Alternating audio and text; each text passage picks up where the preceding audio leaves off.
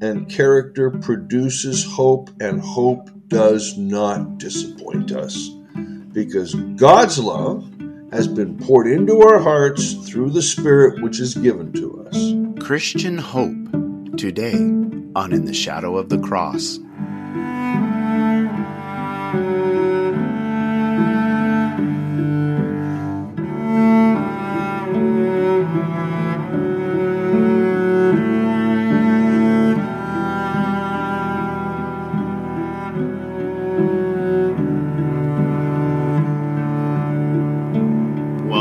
To another episode of In the Shadow of the Cross. I am Loren Rosser, and I'm here with my friends Jim Durkin. Howdy. And Michael Harden. Hi. And we're living on the edge today.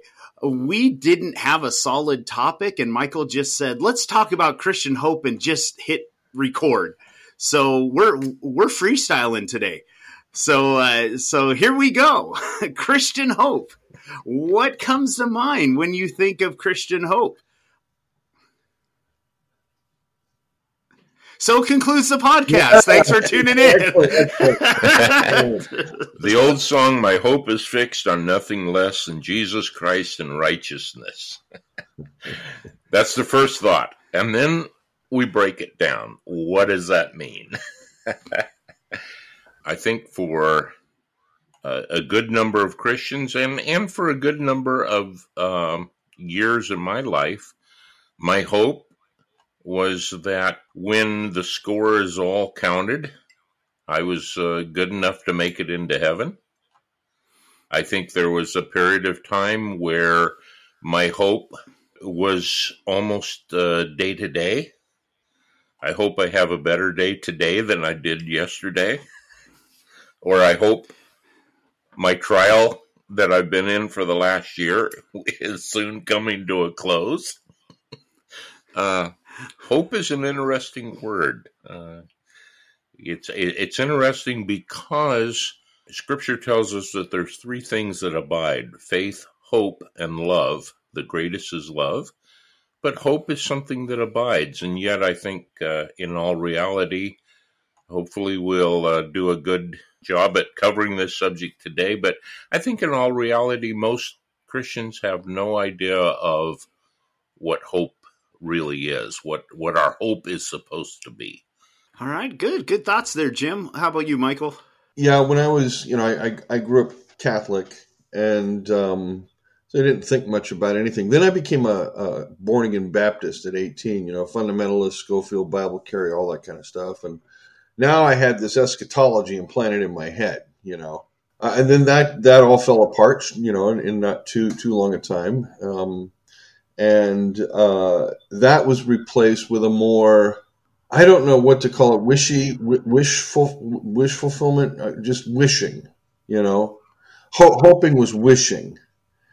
And one of the things that I've had to learn over the course of my life is there's a very, very big difference between wishing and wanting and hope. We pray in the church, and we say we're hopeful. And what that means is, well, if we're lucky, God will act a certain way, and then everything will be taken care of. That was for a long time the mode I was operating in. And as I've gotten older, and the Anabaptist tradition has kind of had its influence in my thinking, it really struck me. While the New Testament uses the word hope an awful lot, it doesn't tell us what produces hope. Where does hope come from? What is hope? Well, I'd like to just read a text to you, and then see if we can begin to shift the conversation about what hope is. So, since we have been rectified by trusting the Father's message of love, we have peace with God through our Lord Jesus Christ. And it's through him that we've obtained access to this grace in which we stand. And we rejoice in our hope of sharing the glory of God. More than that. Okay, so we rejoice in this marvelous reality that we're going to participate in, right? however Paul is understanding this, how our auditors are receiving this, this is an amazing thing. It's whatever this glory of God is, it's all grace, first of all. And everything's been rectified, and we trust that. We live in that. Okay. But then, interestingly enough, he doesn't stay there. He says, more than that. Okay, this is it's a form of a rabbinic argument, Val Kahomer, which Jesus used frequently. If you were good children, how much more were your father? Okay. Okay. So we rejoice in our hope of sharing the glory of God. How much more then shall we rejoice in our blessings? It doesn't say that. Shall we rejoice in our sufferings? Whoa. Now the tables are turned here, because suffering almost always produces in us not joy.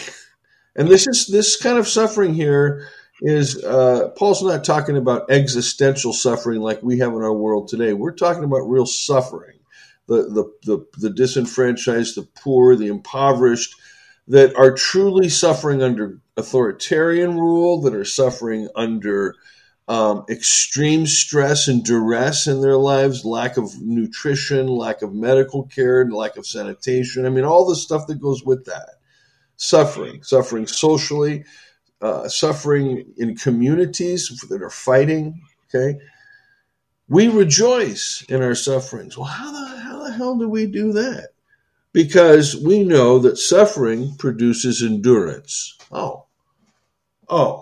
So the more I undergo, the more I'll be able to undergo and continue to win these growth battles. Yeah.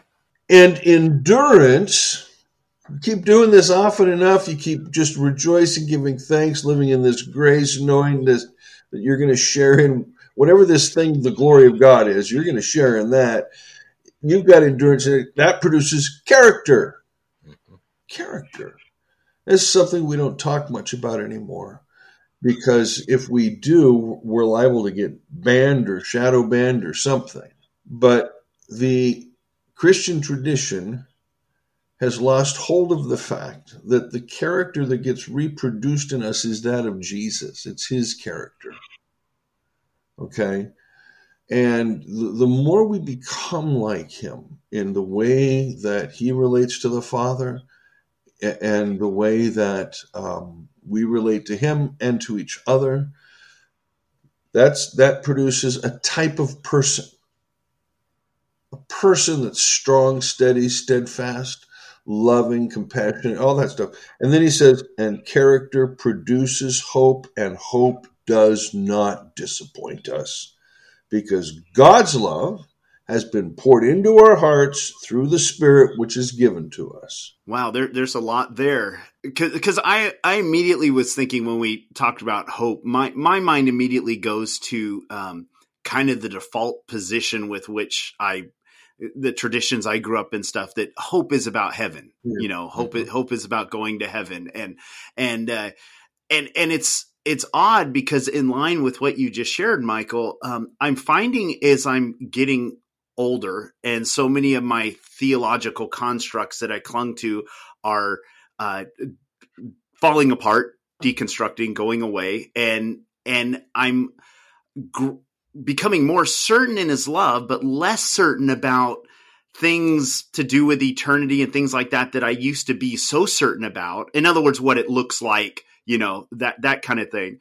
But I'm finding my hope is more solid than it used to be. So it's kind of strange. It's like, on the one hand, it's like, it used to just be like this done deal. You die, you go to heaven. And now it's like, I know there's a resurrection, but I don't know what that looks like.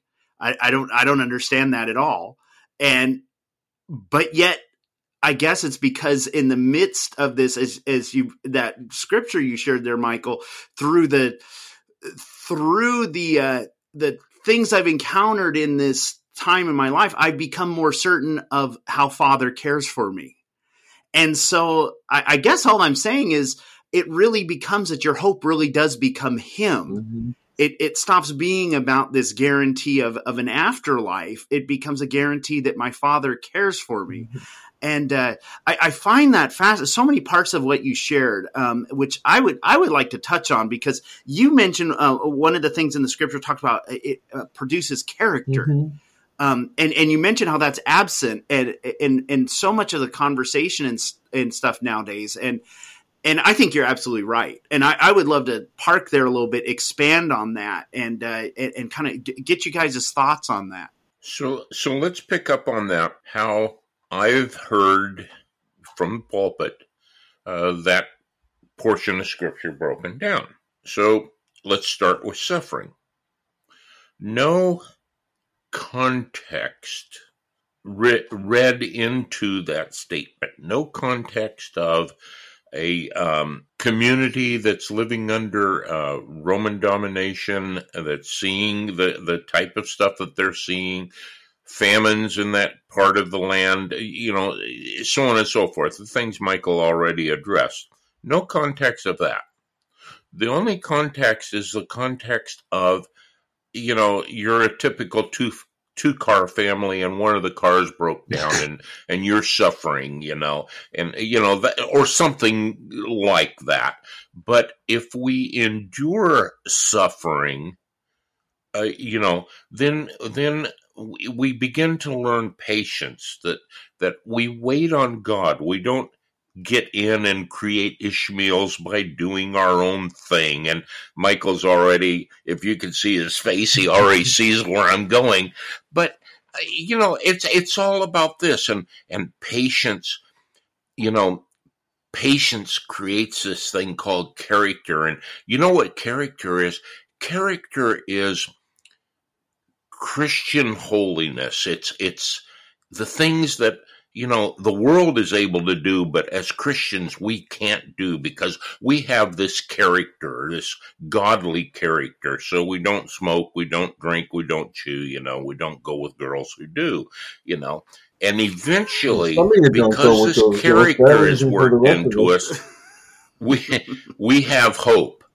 And our hope is exactly what you were saying, Loren. Our hope is that one day we'll get delivered from this world that makes us suffer persecution, and we'll be in a beautiful, perfect world with streets of gold, and we get our own mansion, and in that mansion is every single thing that we ever wanted.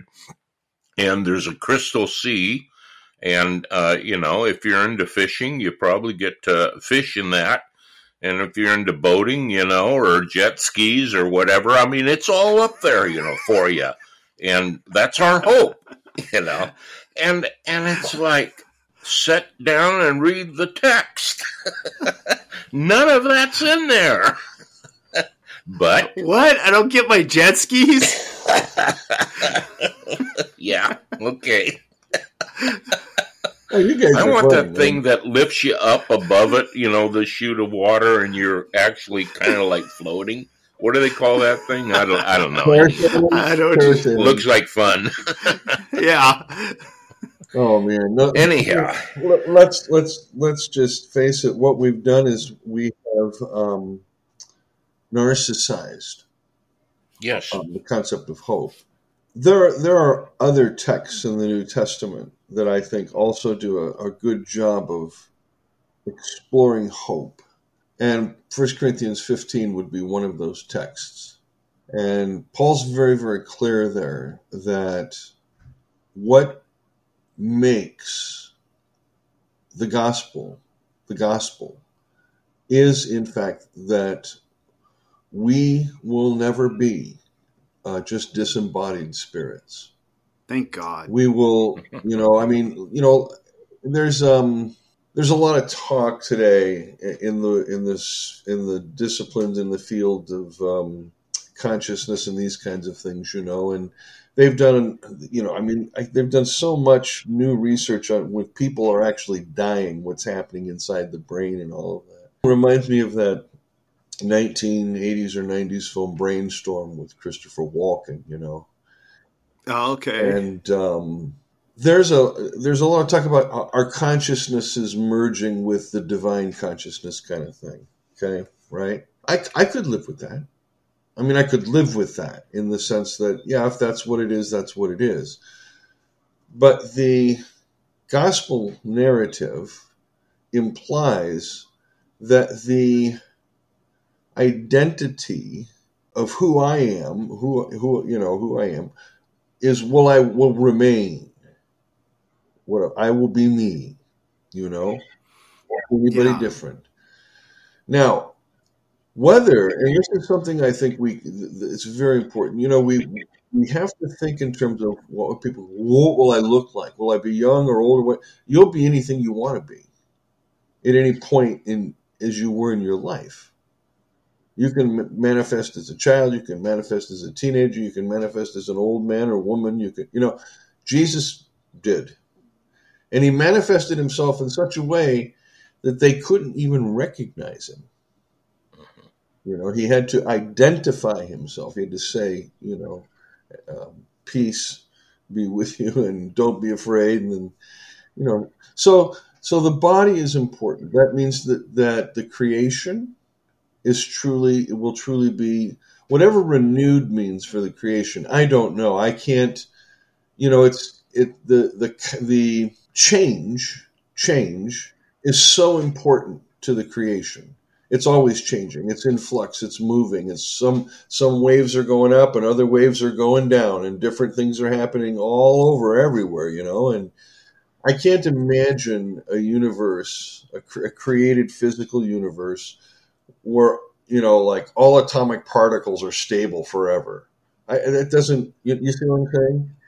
Yeah. And so I'm curious about a lot of these things, but the thing that I think that's important here in this resurrection of the body motif, when our more liberal friends say the resurrection was spiritual, not physical, okay? I'm sorry, it's spiritual, not physical. They're partly right. It is spiritual, but they're failing to understand the category spiritual. In this case, it's eschatological spirit. The spirit is the eschatological event. This is that which Joel prophesied, We're supposed to be in the future. Future's here. Here's the Holy Ghost, right?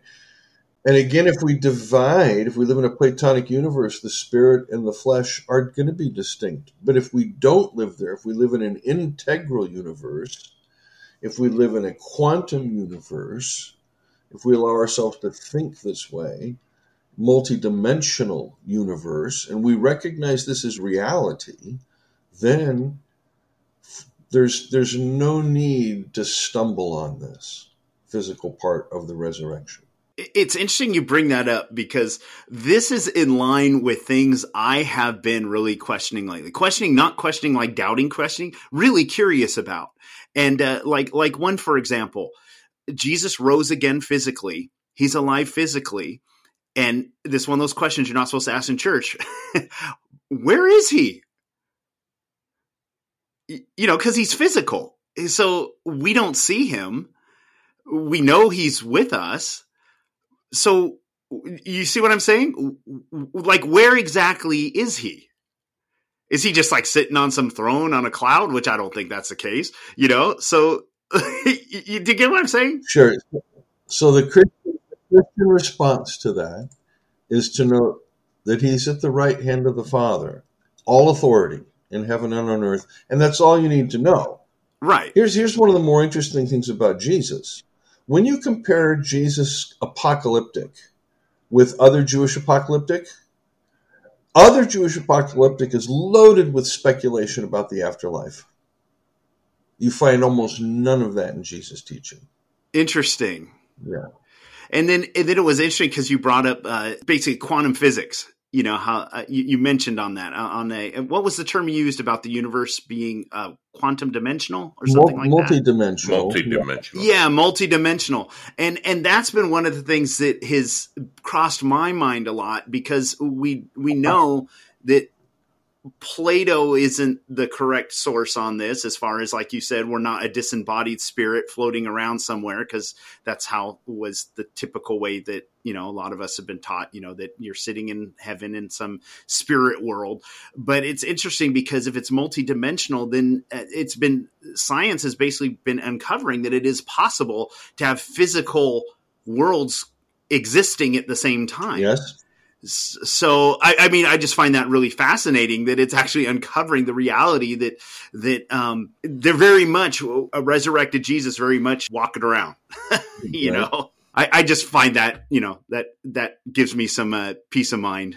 As we're talking here, I almost hesitate to use the word I'm thinking of, but we're debunking this concept of our hope is in an eternal resurrection where everything is perfect, everything is beautiful, it's like, and we're looking at hope as something that abides. We're looking at hope as something that is produced in us, actually as a end result of a process that begins with suffering. And I'm also thinking about a different, even though the word hope is not used in this passage, but a different portion of Scripture that, in my mind, talks about hope, and that's that the whole of creation is groaning, yes, waiting for the manifestation of the sons of God. Yes, that that groaning is a hope, if you will, that they will be released from something, and I think we need to. If we're going to talk about hope, I think, we need to take a look at, okay, then what is our hope? Michael, you were sharing earlier a scripture, and that word hope was very closely linked to, it's kind of like a couple of steps away from, but very closely linked to the sharing of the gospel. And it's in the sharing of the gospel, which is obviously, we've addressed this on multiple occasions, it's obviously more than carefully going through the 4 spiritual laws or the Roman road or whatever you want to call it. But the sharing of the gospel, of the good news. The gospel begins, and in a way, I would almost say that it begins and ends in the cross, in an understanding of the cross, in an understanding of a God who never changes, has always been the same, past, present, and will continue to be the same in the future. A non-violent God. Never been violent, a God who has always fulfilled every tenet of what love is. And I find that the more I begin to understand what the gospel really is, what the good news really, what is redemption, what is salvation, what did God do when he reconciled all men to himself? Now I begin to understand hope. And hope to me is somehow it's married to that gospel, that gospel, as it begins to go out into the world, as more and more people get the gospel, if you will, as more and more people come to this place of nonviolence, of what real love looks like, and manifesting real love. And we're talking, in my mind, a person who manifests true love, what real love is a man who has come to character. Now we begin to see a hope that actually redeems mankind, and in redeeming mankind, it's redeeming the world itself, the earth itself. That gives me hope. However, it gives me hope, at least right now, for about 3 or 4 generations from now. Right. I would like to see it in the next 10 years, because that's about how long I think I have left. Maybe 20. But I don't think so. It's interesting when we talk about, how suffering producing character, and that produces hope. How we talk about how the current generation and stuff, we read all those articles and things about the hopelessness that so many feel. And it's interesting how comfortable we are. So it's just kind of interesting that it's like, again, that upside down kingdom where it's like how we talk about the first will be last will be first, everything being upside down. Our comprehension says, oh, no, having it easy, wealth, riches, which I'm not complaining about. But that's the pathway to hope. And yet that's not what that scripture says. It says it's the complete opposite of what we're thinking. And then it's interesting too, when you were talking, Jim, about how the gospel, knowing who our Father is, that he is love, knowing who he is, that really is the source of hope. And I was thinking of kind of a picture of this, of when I was a kid, if I'm sitting in a classroom and I get the person comes in with a pass for me to go see the principal, I'm nervous. Is it because this could be good or this could be bad? Because with the principal, I have no idea. I could be getting detention. I could be getting an award. And that's how so many view it going with the Father. Is this a good thing or a bad thing? They don't know. And where on the other hand, when I was a kid, if somebody said, here's a letter from your grandpa wants to see you. Oh, this is good. There's no doubt in my mind that this is good.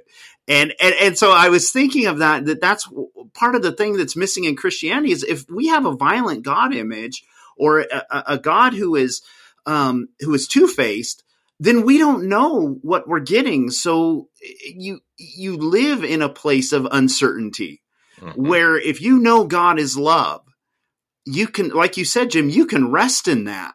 There's another text that makes very similar moves to the moves Paul made in Romans 5, and that's in Hebrews chapter 12.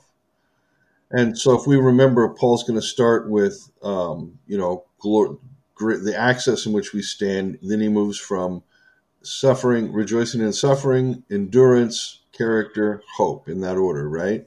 Interestingly enough, Hebrews 12 says, consider him who endured from sinners such hostility against himself, so you may not grow weary or faint-hearted. There's that suffering and endurance theme. In your struggle against sin, have you yet resisted to the point of shedding your blood? And have you forgotten the exhortation which addresses you as children? My child, do not regard lightly the discipline of the Lord, nor lose courage when you are, and the translation here reads, punished by him. I don't care for that. For whom the Lord disciplines, he loves, and chastises every child whom he receives. It is for discipline you have chosen to endure. God is treating you as children.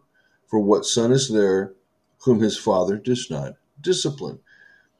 And if you're left without discipline, in which all have participated, then you're illegitimate children and not sons. In other words, if you're a Christian and you're not suffering, you're not a child of God.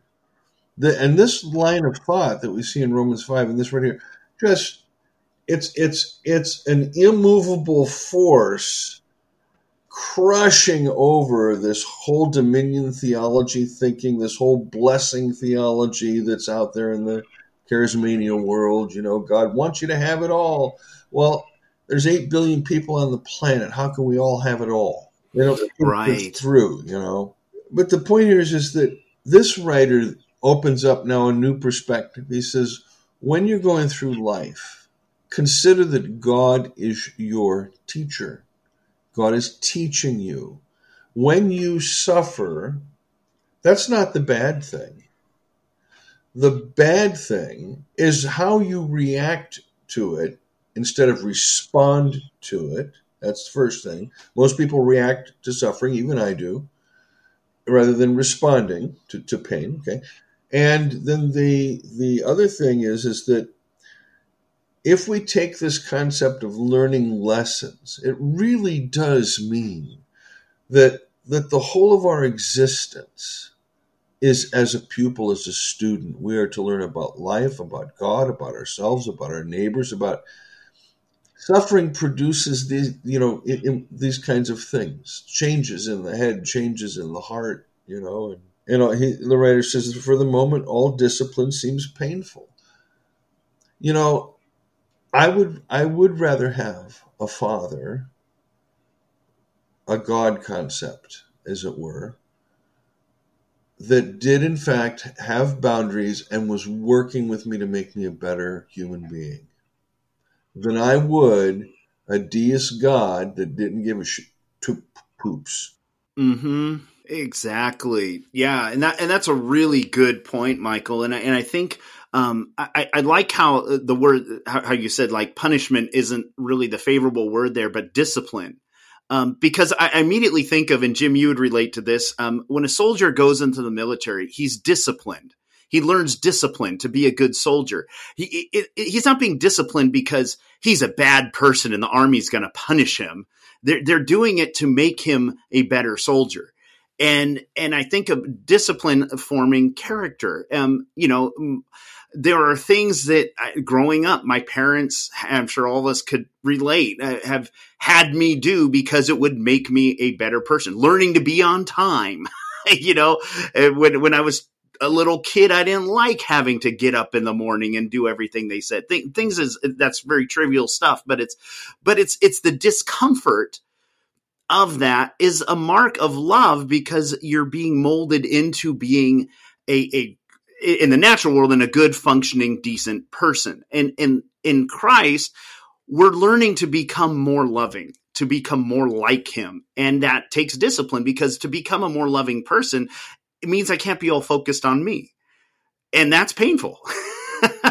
When I'm programmed to only think about me, to start thinking about others, and so forth. And so I think that's a good, I like that word discipline being used there. Man, I was following you until we're talking about parental discipline. And I'm wondering, did I ever learn the lesson I was supposed to learn, having to clean up the dog kennel poop year after year? I'll tell you one that this one really got through to me. There was a time my friends and I were goofing around. We had a Dodge van growing up, and one of the camper vans like Uncle Rico and Napoleon Dynamite. And my friends locked me out of the van, and I was pounding on the window, and I cracked the window.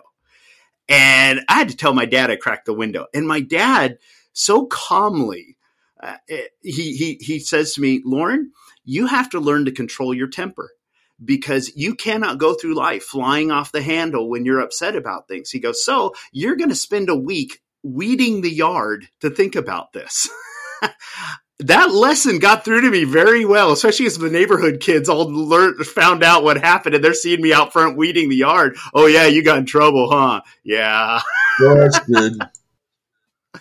Yep. So I'm thinking about what you're saying, and almost without fail, our mind immediately goes to times we were punished and equating that with discipline. And, Michael said, well, I don't really like in this translation that word, because I think it's something different than that. And granted, as human beings with human fathers, at least the generation that most of us grew up, two of us grew up in. Loren, you're a little behind us, but not much. You're not that much younger than us. Yeah, the kid on the program. Anyhow, my dad leaned in the direction of spare the rod, spoil the child kind of thing, So he spared it and spoiled you, right? Yeah, right. Right. He was kind of the we beat had them no with a discipline rod in and they that will not die. Anyhow, but I was thinking about another aspect of discipline, and that's the aspect of I was not, full disclosure, I was not a good student. Now, I can blame that on a lot of different things. We moved 25, 30 times uh, before I got to junior high. Wow. And so you get to one school district and they're ahead of the last school district. You get to another one and they're behind this one. And, you know, and so I at a very early age, I checked out of the school system mentally. And Mm-hmm. so I would sit there. I remember in high school walking into one class, and the second I walked into the class, I would lay my head down on the desk and go to sleep. And, you know, it's like, okay, I mean, I literally checked out. So I didn't get good grades. So my dad would explain to me, because I suffered all the way through school. I suffered. And my dad would explain to me, son, if you applied yourself, if you had character, in essence, you wouldn't be suffering. You could get out of this. All right. Now, take that. That wasn't the school punishing me. And my dad wasn't punishing me either. He was trying to disciple or discipline me.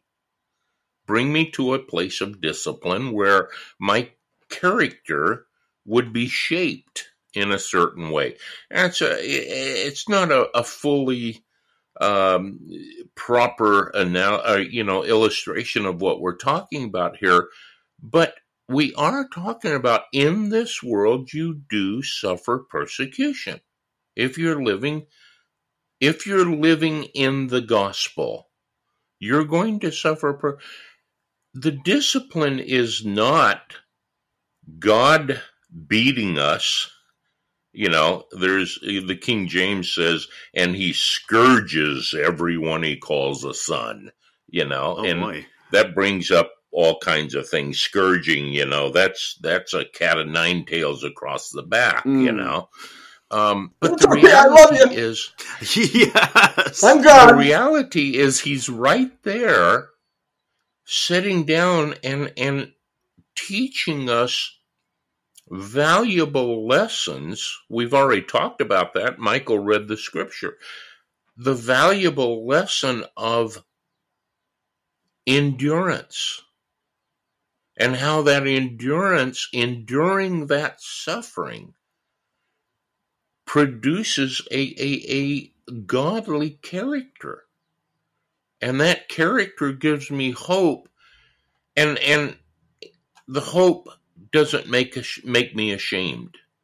And in reality, without that process, I find myself potentially ashamed. I'm walking through the corridors of the schoolyard, and I'm ashamed because I know I'm a loser, if you will. You know, I'm failing, and all my friends know it too. I mean, there's a guy that goes to sleep every day in class, you know. There's a guy that gets called on to go work out a simple math equation on the blackboard, and he can't do it, and the whole class laughs at him, and, you know, there's that guy, you know. And it's like, I'm ashamed. But if I go through the process of the disciplining of the Lord, which is not the belt, he doesn't take his belt off and, okay, I'm going to scourge you. It's this, son, let's sit down and let me explain to you how things work in the kingdom. My ways are not your ways, okay? There's ways that work in the kingdom that if you apply those, it doesn't stop the persecution, if you will, it might even increase it. It might even increase your suffering. But let me show you how you can endure the suffering, and you can endure it with patience. And as we begin to listen to, I love our Native American friends who call him grandfather. And Loren, you mentioned that earlier. It's like as we sit at the foot of grandfather and listen to him teach us about the kingdom, how the kingdom works, it's like we're being disciplined. We're being discipled into the kingdom, not into a dominionist heaven on earth, get them off my back and have my best life now, Right. Well, I how do I say this? I don't want to sound too out there, although I think everybody knows I'm already out there. But the church never gave me a way to listen to God. They gave me a book, and they said God speaks through the book. And then the moment they gave me the book, they said, and everybody fights over it. Everybody fights over it. And it was like, if God is speaking, so clearly, well, why can't we all just kind of like figure it out together, right?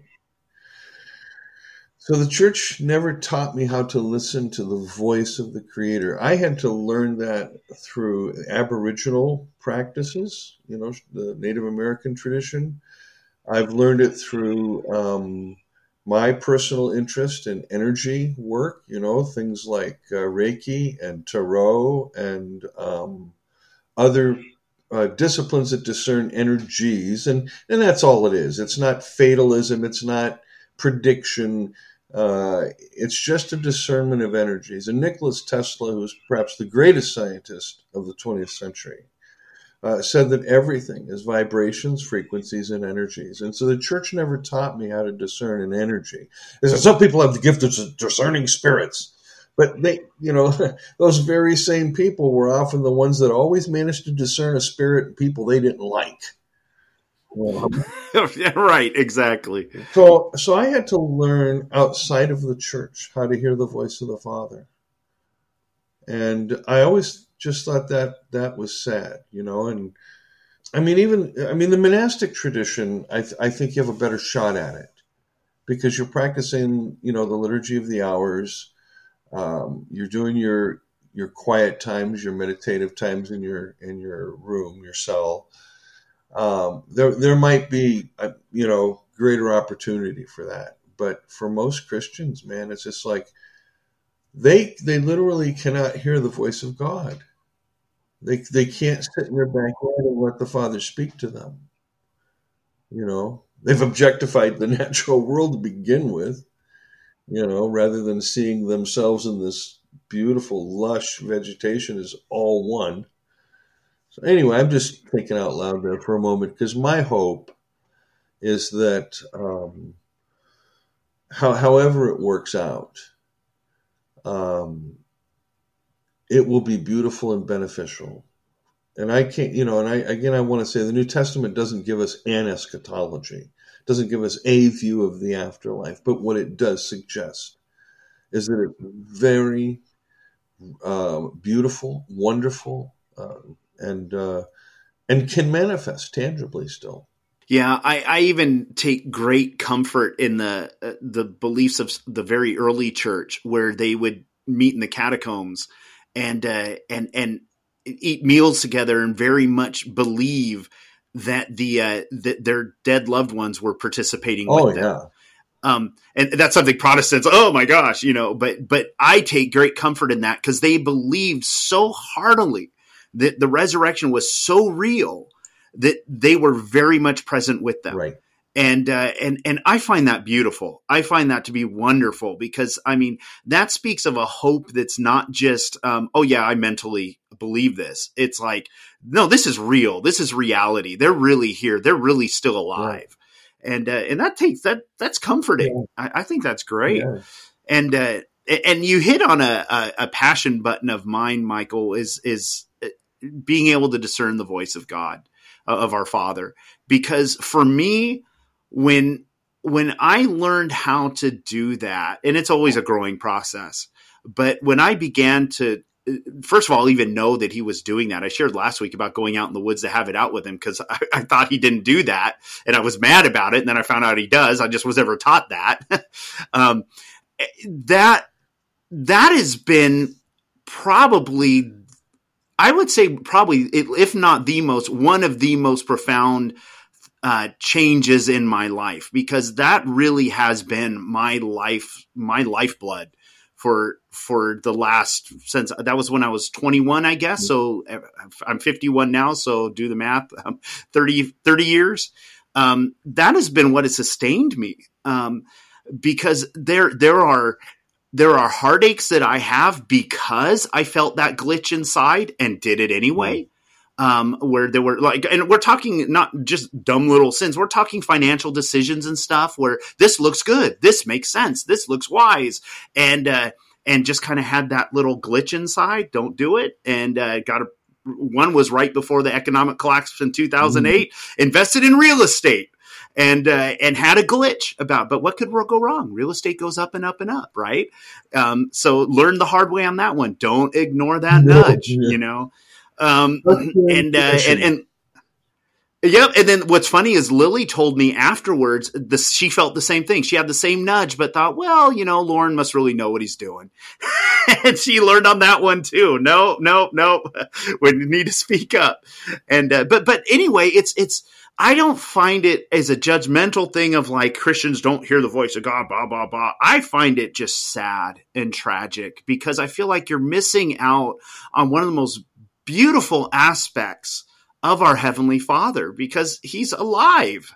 And to me, that's the evidence that he's alive, that he's talking to us, he's interacting with us, and he's directing us. And just to not have that, I don't know how people can live without that.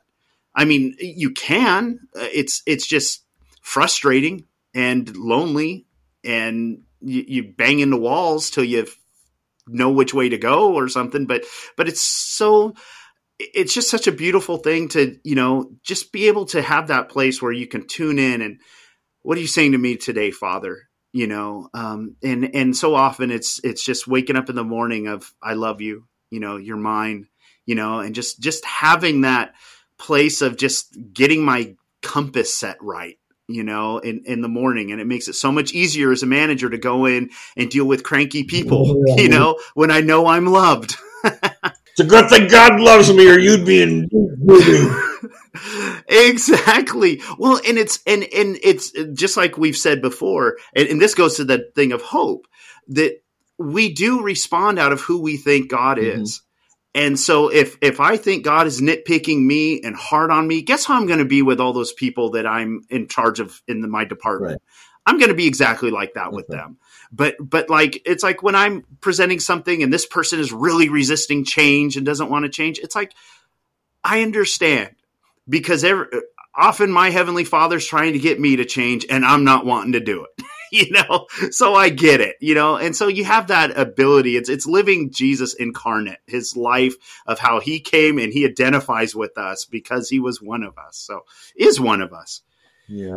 So that gives me hope. That gives me tremendous hope. And I think what the both of you are talking about, hearing the voice of the Lord, or however you want to say that, being sensitive to those gentle nudges or whatever. The steps of the good man are ordered by the Lord. And being a charismatic, I have a hope. I have a hope that what are considered or called the charismatic gifts, the gifts of the Spirit, will eventually move into the realm of being kingdom-oriented rather than human profit-making oriented. That there is a true discerning of spirits, but that discerning of spirits moves out of the realm that Michael was talking about of, I discern that person I don't like is, operating under a foul spirit. So we've got to ostracize him or kick the demons out or whatever we've got to do. Rid of that Jezebel spirit there. The Jezebel spirit. Yeah, there you go. And, but that it would truly be the manifestation of kingdom life in the community of believers, that we would manifest the one who we claim that we love. That in doing that, when and where a spiritual gift, whether it's, let's take the gift of prophesying. Prophecy is for edification, exhortation, comfort. That I come to a brother that I see is down, and I say, here's the word of the Lord for you. And it edifies him, it builds him up, it comforts him. Not, thus saith the Lord, surely I will make you a great person, and you will be, and tens of thousands of people will come to the light of your glory, and that kind of, and I've heard prophecies like that, Negro birth, come to church. Exactly. And for then you can take an offering. Booster and go. And then you can take an offering and, or write a book. Make some money. You too can write a book and make millions. Amen. A bestseller. Yeah. Off the subject, but I get, oh my gosh, about every other Facebook post now is how I can use AI or whatever to promote my book, and just buy their program and they will teach me how to sell 10,000 books in the next 6 months. Yeah. My problem is this. AI. It's called artificial intelligence, right? What do we have? Real intelligence? Is this margarine compared to butter? I mean, how are we to understand artificial intelligence, right? Exactly. No, that's a good point. And then the second thing is, if artificial intelligence is better than our intelligence, what's real intelligence? That's true. That's true. And if we're not even as good as artificial, then what are we? What's beneath artificial? I mean, good grief. Oh, oh no. So what have we accomplished today? What have we learned? What are the takeaways on this? Yeah. As far as hope, well, we've learned that suffering actually does produce hope, because as our character grows, that we our hope, we then have hope. What else? What do you guys want to add to that? Well, I want to jump on that for a minute. Suffering can produce hope. Correct. It doesn't talk. That's good. But only if I see that the suffering is not the discipline of the Lord. Okay? But the suffering brings me to the place to say, if you will, Father or Grandfather or Great Spirit or Yahweh, however we want to address them. Can you talk to me? Can you disciple me? Can you discipline me through this suffering that I'm experiencing here? Show me how to walk the path. Show me how to walk the path. And if I will do that, if I will, and I didn't like it when my dad kind of turned things back on me. You know what, son? If you applied yourself in school, it wouldn't be so hard. I didn't like that. No discipline seems joyous in the moment. And many years later, after school and all that, many years later, I came to the place where, you know what?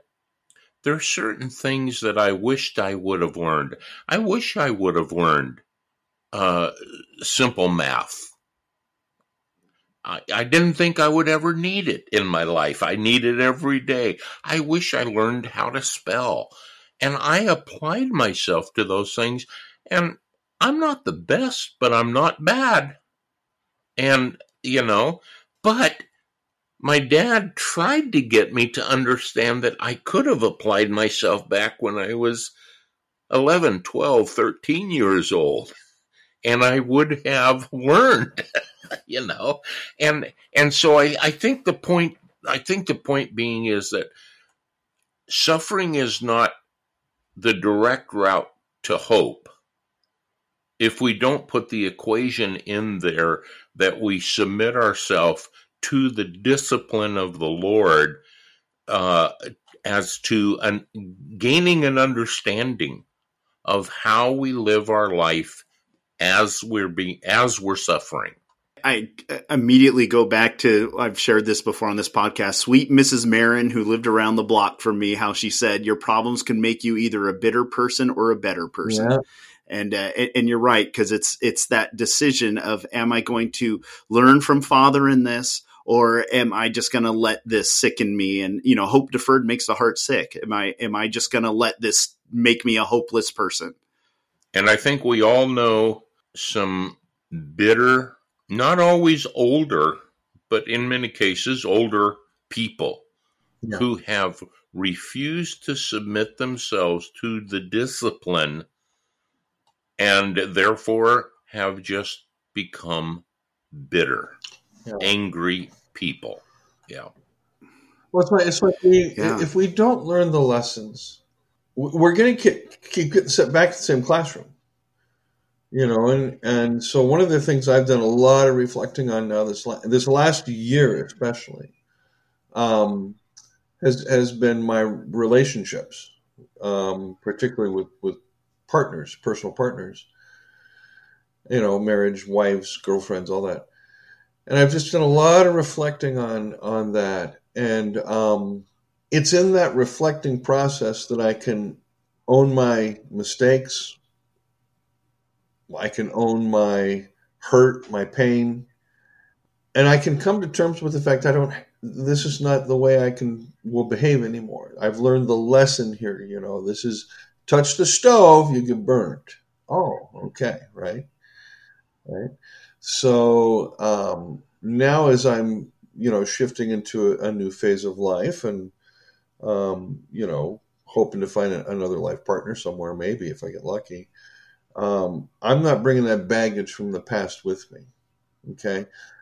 Because we don't learn, we just keep adding more and more baggage, and we wonder why our lives feel heavy laden, And I've just decided I'm moving into the future with a backpack full of dreams. That's all I need. I don't need I had to process an awful lot of stuff this last number of years. And I guess I'm doing kind of a spiritual colon cleanse here on this program. That's okay. That's perfectly fine. Part of the metaphor, that was kind of, ooh. But in what you're saying, that's giving you hope that this time around is going to be different than the last time. Right. Am I correct in making that assumption? Yeah, you absolutely are, Jim. I wish it were possible to figure out a proper way to share my worldview, which is very integral. There's more wisdom right now about how to live life, and in a sense, become a Christian. That is, to learn how suffering produces whatever produces endurance, character, hope. Right? In what the Christians call the pagan world, there's far better resources for growth into becoming a better human being than there is in the church. And whether it's liberal utopianism, everybody's good except the people I don't like. They voted for Trump, or the conservative tradition, everybody's bad except those of us who believe in Jesus. You know, yeah. Yeah, that's it's interesting because I was just listening yesterday to some clips from a lawyer of all people who was talking about good communication skills because he's a trial lawyer, and some of the things he said is like it was like what to do if somebody's talking over you, what to do if somebody is firm in their beliefs and won't listen to yours. And it was actually all really good input, but it's like, you don't hear that stuff in most Christian circles, like you said, you know, but it was some really good wisdom. And it was very human in the sense of, for the person stuck in their beliefs of listening to them, hearing them, but don't hold your position as staunch because you make them get defensive. Anyway, it was just good, common relational skills that because love is not rude, it's good for us to learn those things. Right. Now, I don't think this is stuff that should be preached from a pulpit. The pulpit. No. Well, I'm just saying it because there's far too many sermons. Pastors are intellectually lazy, and so they do I'm going to do a practical series on marriage and a practical series on raising kids and a biblical approach to whatever it is, you know. That's lazy. That's absolutely lazy. That's not what I'm referring to. Yeah, I hear you, because for me, I was just listening to flipping stations and ran across sermon. I was like, this guy's just psychologizing his way through his whole sermon. And I agree with you. I think that's more happens relationally, you know, when I'm having you over for dinner, you know, or something. That's where that happens. I think I went to church a few weeks ago for the first time in like 8-9 years or more, 10 years, you know, except for when I preach. When I preach, I'm in church, right? But otherwise, I'll go. I don't know if I told you guys. Walked in, big church, Grace Church. It's a Grace Church. Walked in, and the energies in that room, just from, you know, okay, I knew it was going to be a bad experience. Oh, no. And it was. And the preacher, you know, when he gets up on the stage, he's in his 50s, late 50s, a little portly guy, you know, railing on about the sins of America, but he has his eating issues. He's going to exegete verse by verse the epistle to the Ephesians, and he spends 35 friggin' minutes on the first 2 verses. Right? That's the most painful part. Was he said, next week we're going to do verses 3 to 14. Oh my God, that beautiful hymn. I don't know what it did. I don't know. I didn't go back. But it was like being intellectually waterboarded.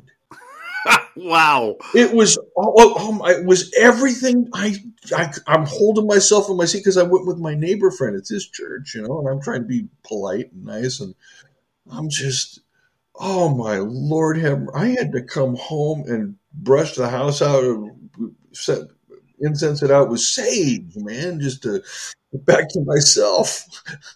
Holy cow. Wow. Oh, it was awful. Oh, man. It was awful. Well, everybody, we're at time, so everybody, thanks for joining us. It's great to have you. And Jim, where could people find your book? On Amazon.com. All right. And Michael, where could people find your book and videos? Amazon and YouTube. All right. Well, thanks everybody for joining us, and we'll talk to you all again next week.